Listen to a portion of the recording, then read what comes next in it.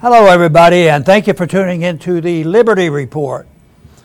With us today is Chris Rossini, our co-host. Chris, good to see you today. It's great to see you too, Dr. Paul. Very good. We're going to talk a little bit today about inflation. That's been around a bit, and unfortunately, there's a lot of distortion on the understanding of inflation. Inflation is very, very simple, but governments and other special interests are destined to confuse it with the people, so the people don't know what to do to how to defend themselves against it. So we'll spend some time with that. But the inflation right now is giving a lot of people a lot of trouble, and protecting finances is more difficult, protecting your investments. And there's a lot of shenanigans go along. Sometimes the reports that the government gives us are misleading on purpose, and we have to do whatever we can how to protect our savings and protect our jobs and protect against the dissolution of our liberties. But to do this, you have to deal with assets, and we partner with a company that's their special interest, and that is trying to protect people's financial assets, and that's Birch Gold. And they have a program that is offered to our listeners and some information. So if you text Ron 989898, Birch Gold will send us some material to you. There will be no charge on this. And this gives you another opportunity to get more information on some of the decisions you have to make, because they're not easy decisions. And it was something I discovered in the 70s that is going to be more difficult. Once the Bretton Woods ended and there was no definition for money, I knew precious metals would be very, very important. So we live in an age where it hasn't gotten better, and with the deficits exploding, the inflation is going to be with us for a while. So if you're looking for a little bit more information and finding out what Birch Gold is all about, you can text Ron 989898, and they will send you materials. There will be no charge. Chris, we want to go ahead and talk about this inflation. I'm disturbed by the reports from government and the deceptions that go on. The one article that caught my attention this week that you and I have talked a little bit about, it came from Mishtalks. It says, retail sales rise in April, but price inflation accounts for all of the increase. But a lot of times you never see a headline like that. I don't see it. I always look for it, because I often wonder, things that said sales are up, but have they separated the two? Sales went up because they had more customers, or did sales go up because they charged more for their products? So you have this idea that the economy is weakening. You may have less sales, and the business may be getting poorer. At the same time, there's more money that came in, and say, oh, this looks like a pretty good company. So it's not that easy to figure out. So I've been fascinated with that. But there's more than one thing that distorts just understanding in inflation, because the inflation in the definition from Austrian economics is the increase in the supply of money and credit, and that in a way becomes what happens after that. The secondary effect to this are rising prices. And it's really no more complicated than that. But the last thing the government wants you to concentrate on and find out why the prices are going up, because if the people knew, they would say, well, we don't need more cash from the government. We don't need to do this and that, and we need to deal with it eventually by dealing with the printing of money, which means deficit. Oh, well, they're concerned about deficits, aren't they? Not really, because deficits, right now there's a big debate going on raising the debt limit. The debt limit is going to be raised. And then they threaten the people, and they say, if we don't raise the debt limit, they'll default. They won't send you your check. That is not true. They always send the check. there's been a few occasions that a few agencies got closed down for a couple hours, but they always pay for it. It's all a political gamesmanship that they're playing. It looks like they're coming to an end of some type of agreement, and they say, and the people who warn you, well, God, we just saved the default. Well, if they knew and understood what spending does, and what default how default can be understood in a little different manners, because defaulting is going on constantly. Governments will never stop sending checks once they gain power to write checks with nothing behind it, print money without anything defending the value of the dollar. That's why 1971 was so important. They declared bankruptcy, and they said we can't honor our commitment. We're bankrupt. We don't have the gold in the bank that would ever meet up with all the money we created. So we're going to default by just giving you out money that has less value. So if we have a debt of $10 billion, we double the money supply, and in real terms, it's only $5 billion. So it's the dilution. But the big problem with this is that you don't know who will be the real victims. Usually it's the middle class and the poor that get hit with higher prices. But instead, there has to be a lot of distortion, and there has to be a lot of gimmicks, taxes being manipulated, all these things. But it's always directed to deceiving the people so that they'll go along with it until it gets so bad, then the people revolt against it. And I think we're getting close to that time, Chris, where something like that just may well happen. Who knows, Dr. Paul? Hopefully, we always advocate peaceful and education, but the government always pushes people to the brink, unfortunately. That's the history. We talk about the proper role of government, and today that just does not exist with ours. Ours is a extractive institution. It extracts wealth from the mass of people to itself. It takes away freedom in order to give more power to itself. This is not how government should operate in a free society, but we have to deal with what is.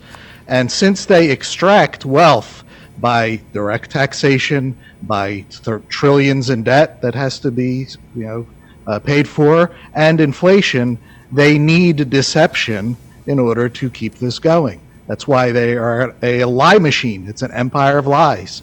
They have to lie to tell you that they need to do these things. They need to rob us. And in addition to that, it's not so bad. However bad it is, it's not so bad. So inflation is very high. Yet I see articles about, it needs to be explained. It's not as bad as you think it is. Well, I see my grocery bills, and it is bad. But this is how they work, and they do it in all aspects of government. Remember when the vaccine, when everyone was questioning what's going on here, they were just saying, oh no, that just means that it's working. And during the wars, they're always turning the corner. So everything is lies and deception, because that's how you keep this parasitic arrangement. Again, it doesn't have to be parasitic, but today it is. That's how you keep it going. So they need lies and deceptions, and we just want to help people to see through those lies. Most people see the inflation as rising prices. And that is a consequence. It doesn't affect everybody equally, and it's a distraction from what causes inflation, and that is governments spend money, and the money they don't have, they try to make up for it with taxation. They can't do it, so they devise a system which is a destruction of money. They just print more money, and guess what? When the value goes down, prices go up. So that's been used for a long time.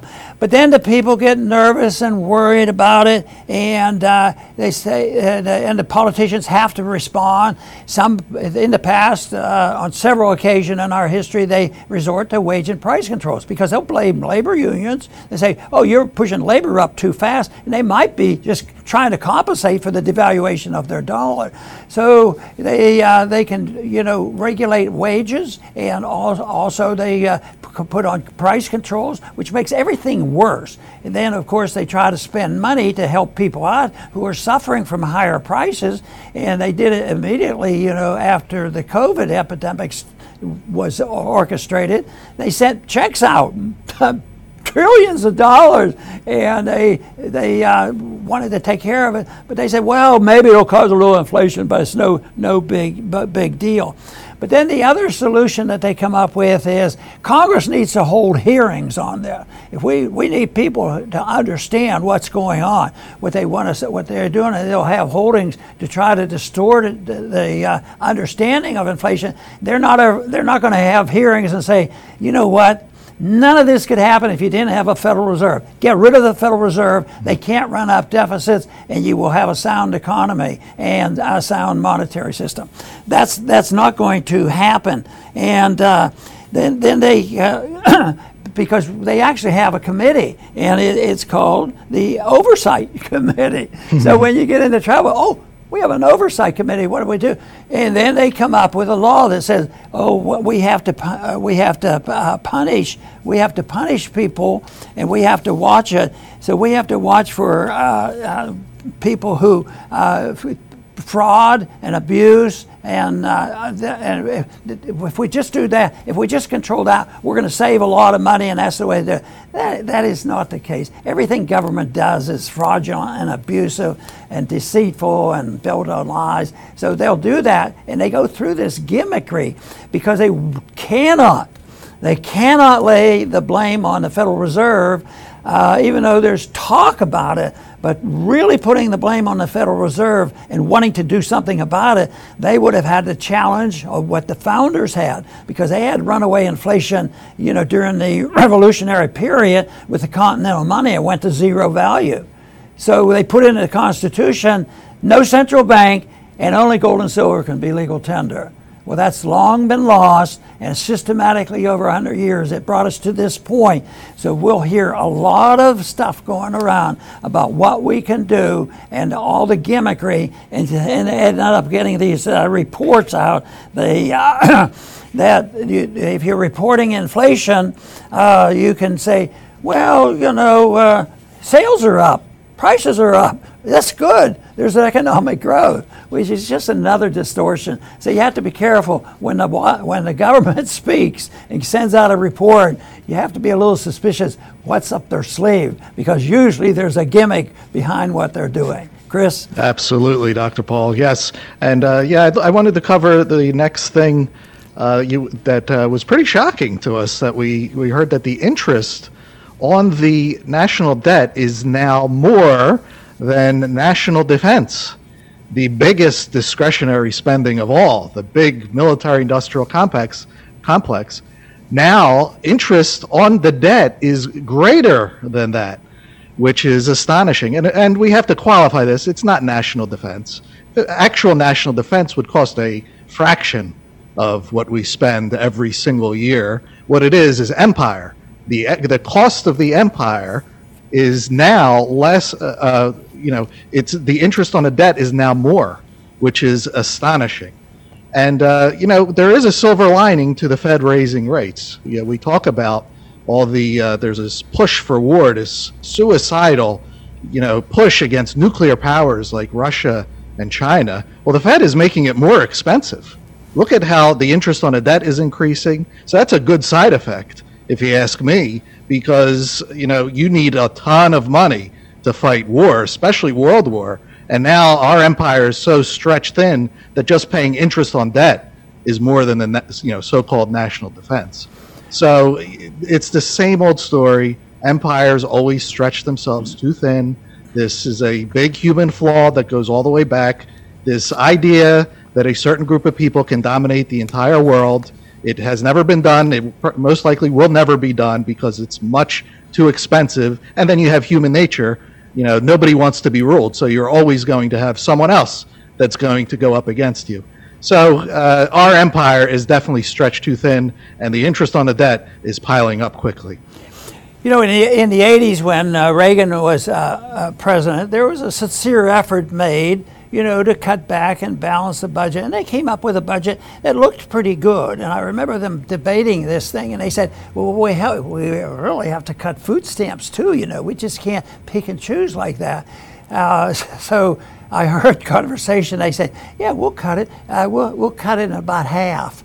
And then then what we can do, there'll be an emergency. They're out of fund, there's no food stamp money. And the people will say, you better get some money. They're dependent on it. What did you do? So it's always a gimmick. They start with a budget, even if it looks a little bit better than the year before. People say, well, I'll vote for it because it's better than last year's budget. But the whole thing is, there's always an emergency. We can't default on not sending out the money for the food stamps. But there'll be other emergencies. There's COVID emergency. Who could vote against the spending for solving that problem? Yeah, well, there were a few, but not very many. And what about a war? What about a threat of war? We don't even have to have the war going. We have to just have a preparation. So what do we hear day in and day out? About China, the danger of China. Yeah, they're selling us so much stuff, and they're taking their money and they're investing it around the world, and they're beating us in some of the financial things. Oh yeah, but that's not the case. We have to stop them, and it's never. We have to look to ourselves, because if excessive spending does it, if central banking does it. And you say, well, everybody has a central bank, don't they? Do it to a degree, but we own it. We own the international currency. It's getting weaker all the time, but the world reserve currency is the dollar. So people have to use it, and therefore it's absorbed into the system. So we get to export it. So if we keep passing out these dollars, and they're in motion, they're in circulation, and you spend it in China and different places like that, we've literally exported it, because if all the money we created was at home, prices, would be gigantic. The worst part about all this is, if you had inflation, people say, well, if there's inflation, prices go up, everybody's prices go up. That's not true. Everybody's prices may go up to a degree, but it's going to vary, because some people's prices are going to go up much faster than others, and unfortunately, the percentage of the price increases will always hit the middle class, and the middle class and the poor the most, and that's why they end up out on the street more often, and they suffer. At the same time, the super wealthy get wealthier under these circumstances, and statistics show this. So it's in a way risky, because you say the rich are getting richer. Well, libertarians shouldn't care about that if they're selling a product measured in a sound currency. But if it's accumulation of it because they have influence with legislation and they're taking checks from the government, the rich shouldn't get richer. And unfortunately, in corporatism, which we have, where the government is so much involved and in bed with government, just look at the embedment with pharmaceuticals and with social medias. So they make a lot of money, but the average person doesn't share in this. And so it's it's expected to be unfair. And how do you keep up with labor? Labor might not be able to. They generally don't. Labor wages don't usually keep up with inflation, so therefore that's an incentive. Well, we have to make up for it.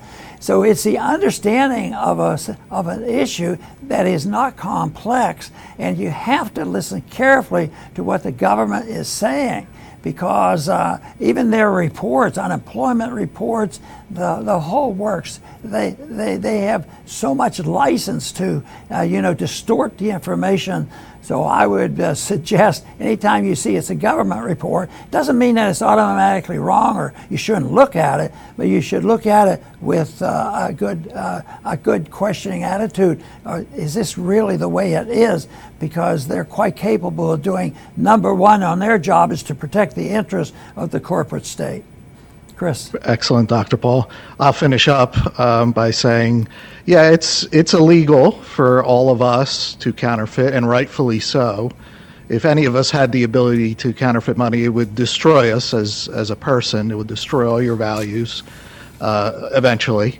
Now, it's also illegal, unconstitutional for the government to counterfeit. But they found a way around it, a loophole. They created a bank that will do it on their behalf, the Federal Reserve. And as can be expected, it has destroyed the concept of government. They've destroyed the money. It should be illegal for everyone to counterfeit, us and them. But they do it, and it is destroying them. We have a group of people over there in D.C. that are addicted to power and money. That's what they're there for. There's not going to come a time where you're going to turn on the TV and see the Treasury Secretary say, you know what, we've gone too far, we're going to stop. We're going to stop this spending. They're not going to do it voluntarily because that's what they live for. That's how they gain their power. They have people that virtually worship them because of this. So look at the great that I'm doing for you with this printed money. And they always will claim that it's a crisis if they stop. And that's what Janet Yellen is doing today. If they don't raise this debt ceiling, it's going to be a crisis. If they don't keep going broke, there's going to be a crisis for us. That's what they're basically saying. The real crisis is the opposite. Them continuing on this path is the crisis. And while they will not voluntarily stop, they will come to a point where they will have to stop because they will have no other choice. And whether it's because other countries are dumping the dollar, there's just too many variables in play to say what will cause that, but they will have to stop because they have no other choice. And that is going to be a big crisis to take it to that extreme. So we'll see what happens, but what they are doing is only digging the hole further. A lot of people say, you guys want too much liberty and it's dangerous because people might not do what they should do, work hard and save their money and take care of themselves in old age, which is true. It could happen. But there would be the incentive factor that most people would take advantage of the fact that they don't have to pay income taxes to the government, and they may have an incentive, to invest in things. Today, there's no incentive to put money in a bank. You can't even make enough interest to keep up, with the inflation rate. So we do the opposite. We discourage the people to take care of themselves. And, I frequently refer to the Bastiat principle, which teaches that you could solve the problem by prohibiting the government from doing anything that you have, the people have been technically not able to do. You can't do it. It's illegal to do it, like stealing. But there was one issue that the government wanted to make it very, very clear, that there was not to be counterfeiting and counterfeiting of money. They were really hacked off about the destruction of the currency, it was made in 1792 with one of the first monetary control acts. They said that the penalty for counterfeiting money would be death.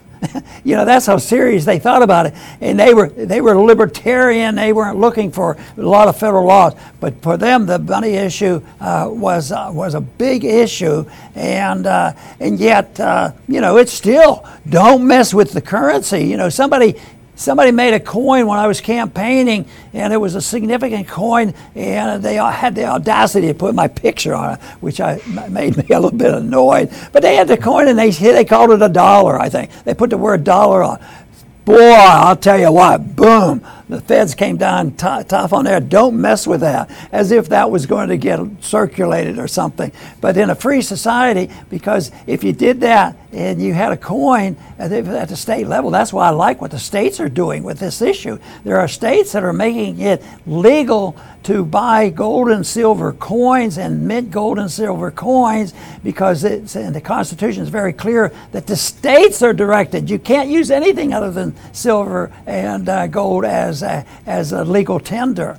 So it's not that complicated, and I think that people will realize. Even now Zimbabwe has talked about trying to issue certificates that were backed by gold. They've learned their lesson. Sometimes they want to go in a different direction.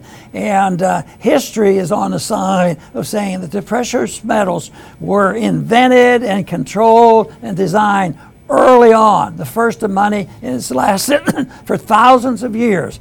And there will be a prohibition. That was, what did Roosevelt do? First week in office, bring me the gold. You guys aren't going to protect yourself against what we have planned, because we plan to print a lot of money.